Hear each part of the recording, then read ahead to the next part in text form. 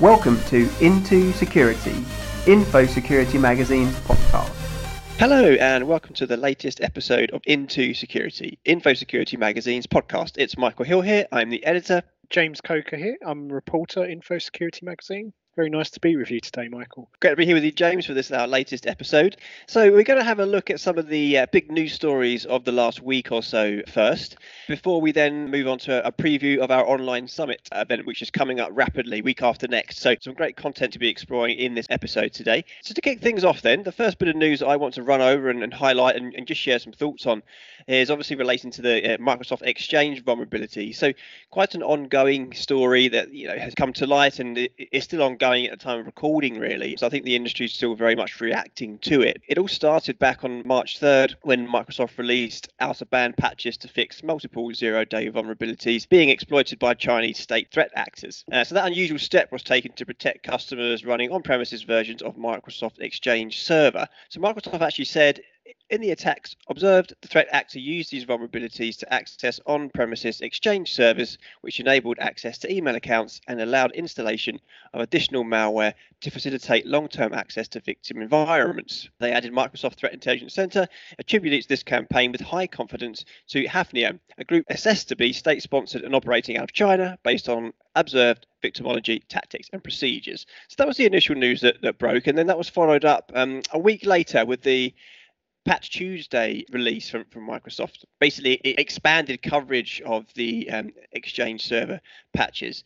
So Microsoft then released fixes for over 80 CVEs in the Patch Tuesday update round, including a zero-day bug and several publicly disclosed vulnerabilities. That obviously came in a week dominated by the previous news with Microsoft releasing patches for those 4 key Exchange server flaws. On the same day, ESET released some research digging into these issues in a bit more detail, and they actually released research to say that there's more than 10 APT groups were exploiting the Microsoft Exchange vulnerabilities. Quite interesting because obviously, going back to that initial release from Microsoft, who very much pointed to just one group, the Hafnium group out of China. It's rather interesting to see the follow-up from ESET that actually there's 10 or more than 10 groups targeting these exploits. As part of that, ESET claimed the number of APT groups exploiting the vulnerabilities to be in the double figures, identifying more than 5,000 global email servers belonging to businesses and governments alike that have been affected by the related malicious activity. So some comments here from one of the ESET researchers, Matteo Fayal. The day after the release of the patches, we started to observe many more threat actors scanning and compromising Exchange servers en masse. Interestingly, all of them are APT groups focused on espionage, except one outlier that seems related to a known coin mining campaign. However, it is inevitable that more and more threat actors, including ransomware operators, will have access to the exploits sooner or later. There's some interesting comments there from the researcher. And just to touch on this further as well, another point that was made in the research is that the researchers involved noticed that some APT groups were exploiting the vulnerabilities even before the patches were released. So that kind of dismissed the possibility that the groups were simply building on the exploits by reverse engineering the Microsoft updates. ESET actually went so far as to list the threat groups and behavior clusters identified to be exploiting the exploits. They included the likes of Wincy Group, Tick, Lucky Mouse, Calypso, Tonto Team, and all these kind of APT groups that we hear about. So interesting, they actually went so far to list those names, and they've actually picked up on movements being made by these groups to target these exploits. Just a final comment here from Fal, just to finish up on this story. He said it is now clearly beyond prime time to patch all Exchange servers as soon as possible. Even those not directly exposed to the internet should be patched. In case of compromise, admins should remove the web shells, change credentials, and investigate for any additional malicious activity.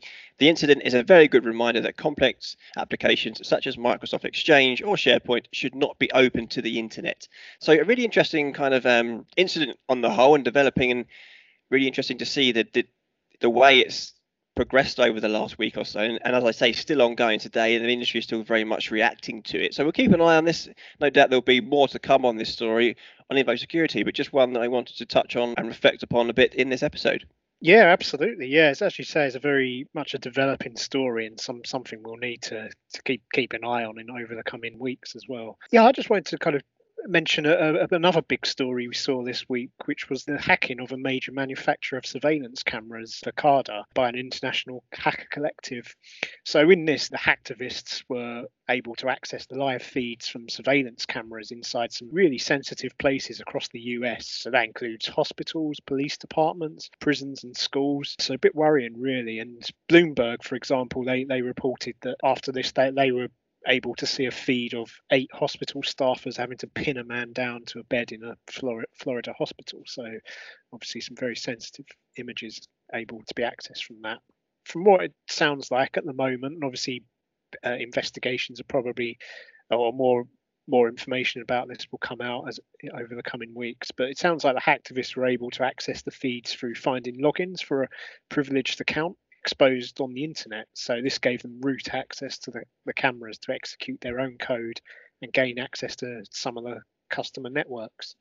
So for me, I think this story highlights a few concerning things, really. That one, that we continue to see so many hacks come about as a result of poor password practices. So something that's very avoidable, something that's kind of mentioned a lot within the security industry, but it's obviously something that everyone as a society needs to improve upon. And obviously, of course, the security vulnerabilities of IoT devices that we see so often in the news, and obviously we report on here a lot, Infosecurity. And obviously with IoT devices growing a lot in prevalence across businesses and people's homes, including security cameras and many other things, it's obviously an issue that really needs to be sorted over or a big priority for the security industry.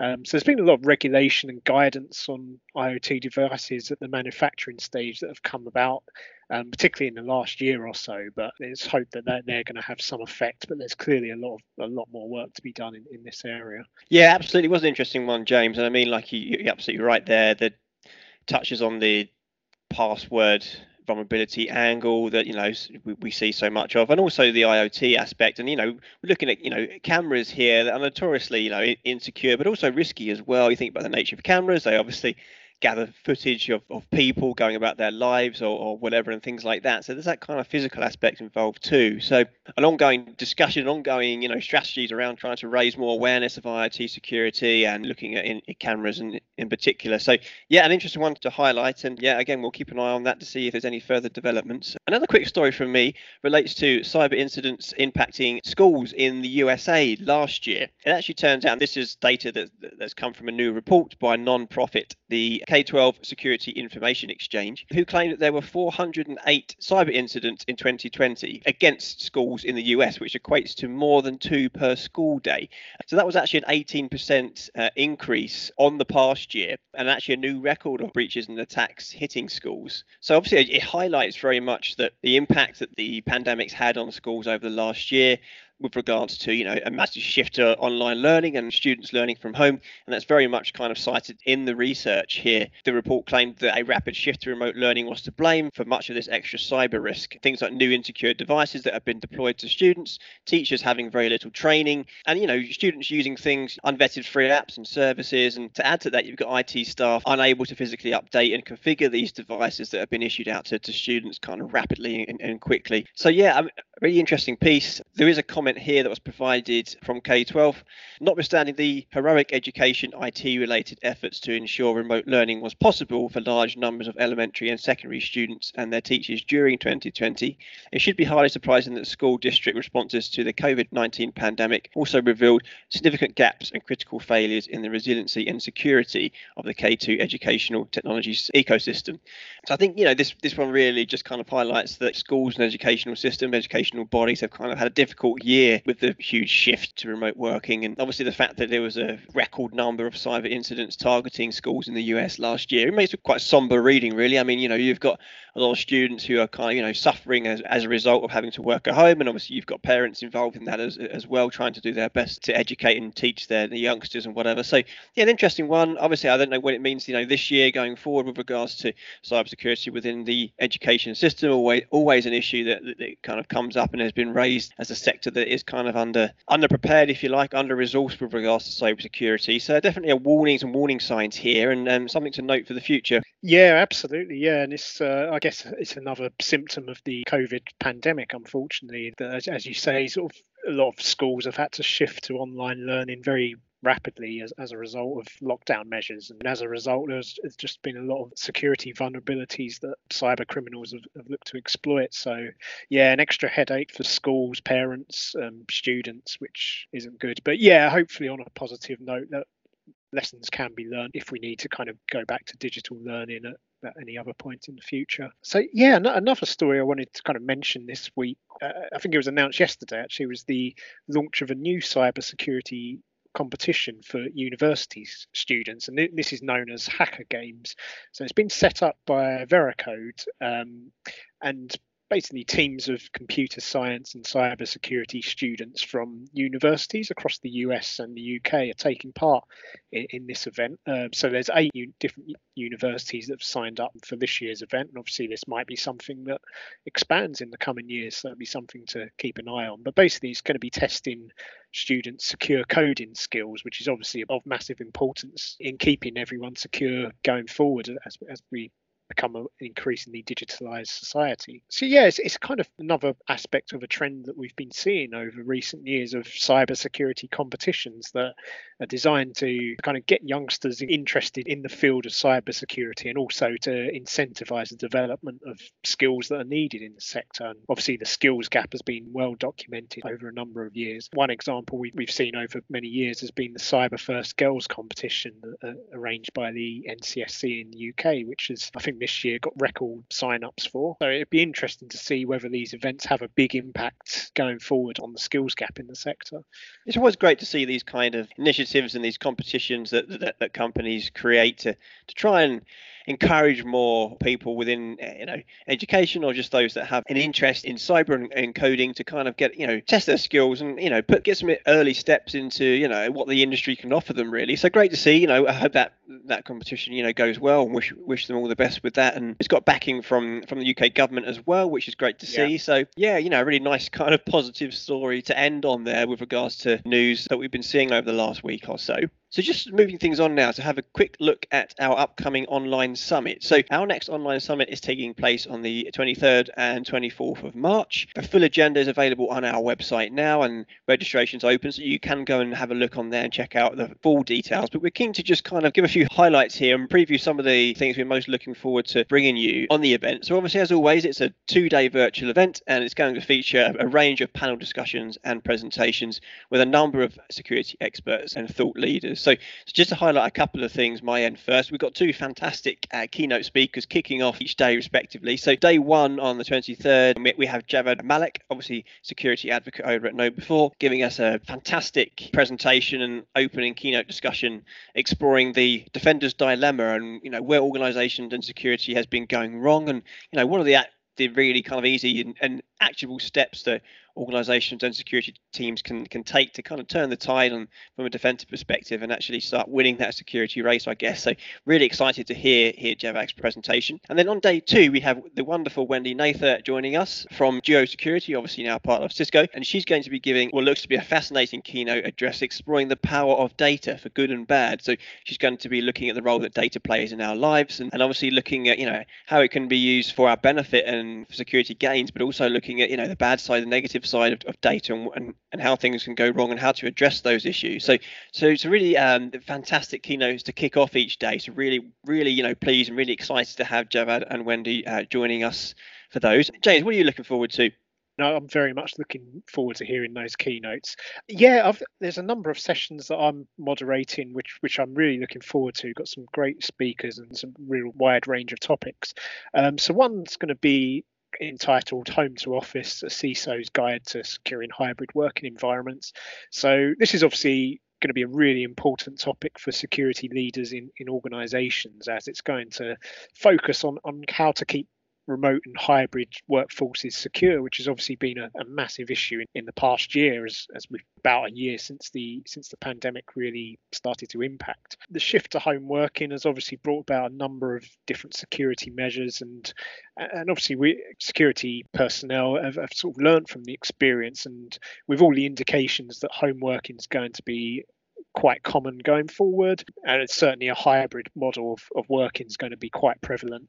These learnings will be very important to share and very relevant going forward. There's also another session. I'm also going to be covering a how-to session on the topic of bug bounty programs, which obviously is a method increasingly used by organizations in order to discover security flaws throughout their network. However, there's understanding the type of program that's right for your organization is not always easy to work out, and there's quite a lot of different ways of approaching this, and it obviously varies for the type of organization as well. So to hopefully provide a bit more clarity on those sort of issues, we've got Sean Porris, who's Director of Product Security and Assurance Bug Bounty at Verizon Media, who will be talking about this issue, including how to select the right bug bounty program for your organization and how to implement it effectively, really bring about some important findings from a vulnerability standpoint. And then finally, another session I wanted to highlight is, I think it's going to be the final session on the 24th, which is on myths and disinformation, which is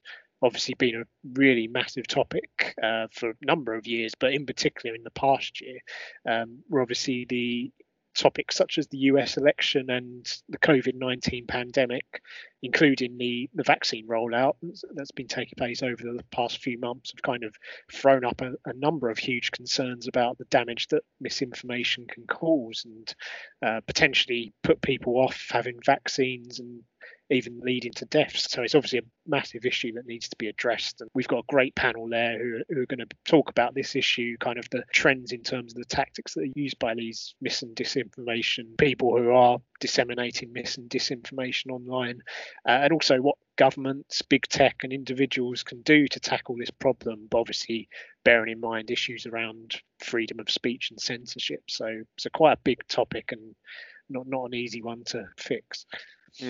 That's great stuff there. Some really fantastic topics being explored. So looking forward to those. And just to add a couple more before we wrap up, myself, I'll be moderating a panel discussion looking at putting people first and dealing with team burnout and mental health issues in security. A really important topic. Well, for quite some time now, obviously, but particularly the last year or so, I think, with the pandemic and the impact it's had on everybody's lives, and things like stress and burnout in security are really kind of coming to the fore now, and people are speaking quite openly and honestly about their experiences with it. And so really excited to discuss that. Got a fantastic panel, and that panel actually includes Jack Daniel as well, so really delighted to have him on the panel and sharing some really great insight into this topic. Also, another session that I will be moderating is a how-to session on how to build and maintain a DevSecOps culture. So DevSecOps, again, a really important topic, but particularly over the last year, we've really seen that come to the fore with regards to companies going through digital transformation and introducing new apps and new services, and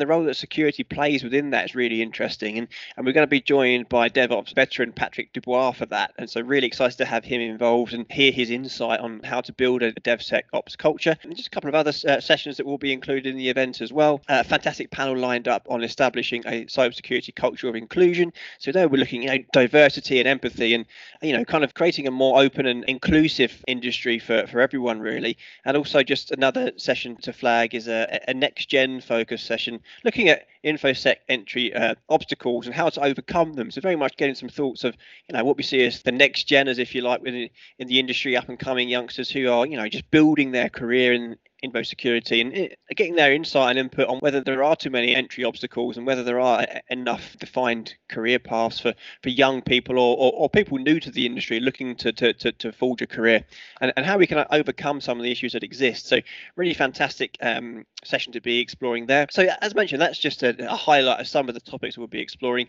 The full agenda for both days is available on our website. And you can find it in the online summit section, so do have a look there, and you can download the download the agenda for both days, and you can obviously register there, and you can see who's lined up to be speaking as well. So we really hope you can join us for that online summit. Again, that's taking place on the 23rd and 24th of March. Registration is free, open now, so you can register, and you can join us for the whole day or just join us for a few sessions here and there, whatever your schedule allows. Really excited to bring that to you, and we hope to see you all there for that in just over a week's time. Okay, so without further ado, we'll look to wrap things up here for this episode. So we'll say a big thank you for listening, and we'll see you again soon. Bye. Thank you for listening to IntoSecurity, the Infosecurity Magazine podcast. You can find out more information on our news, articles and events at infosecurity.magazine.com.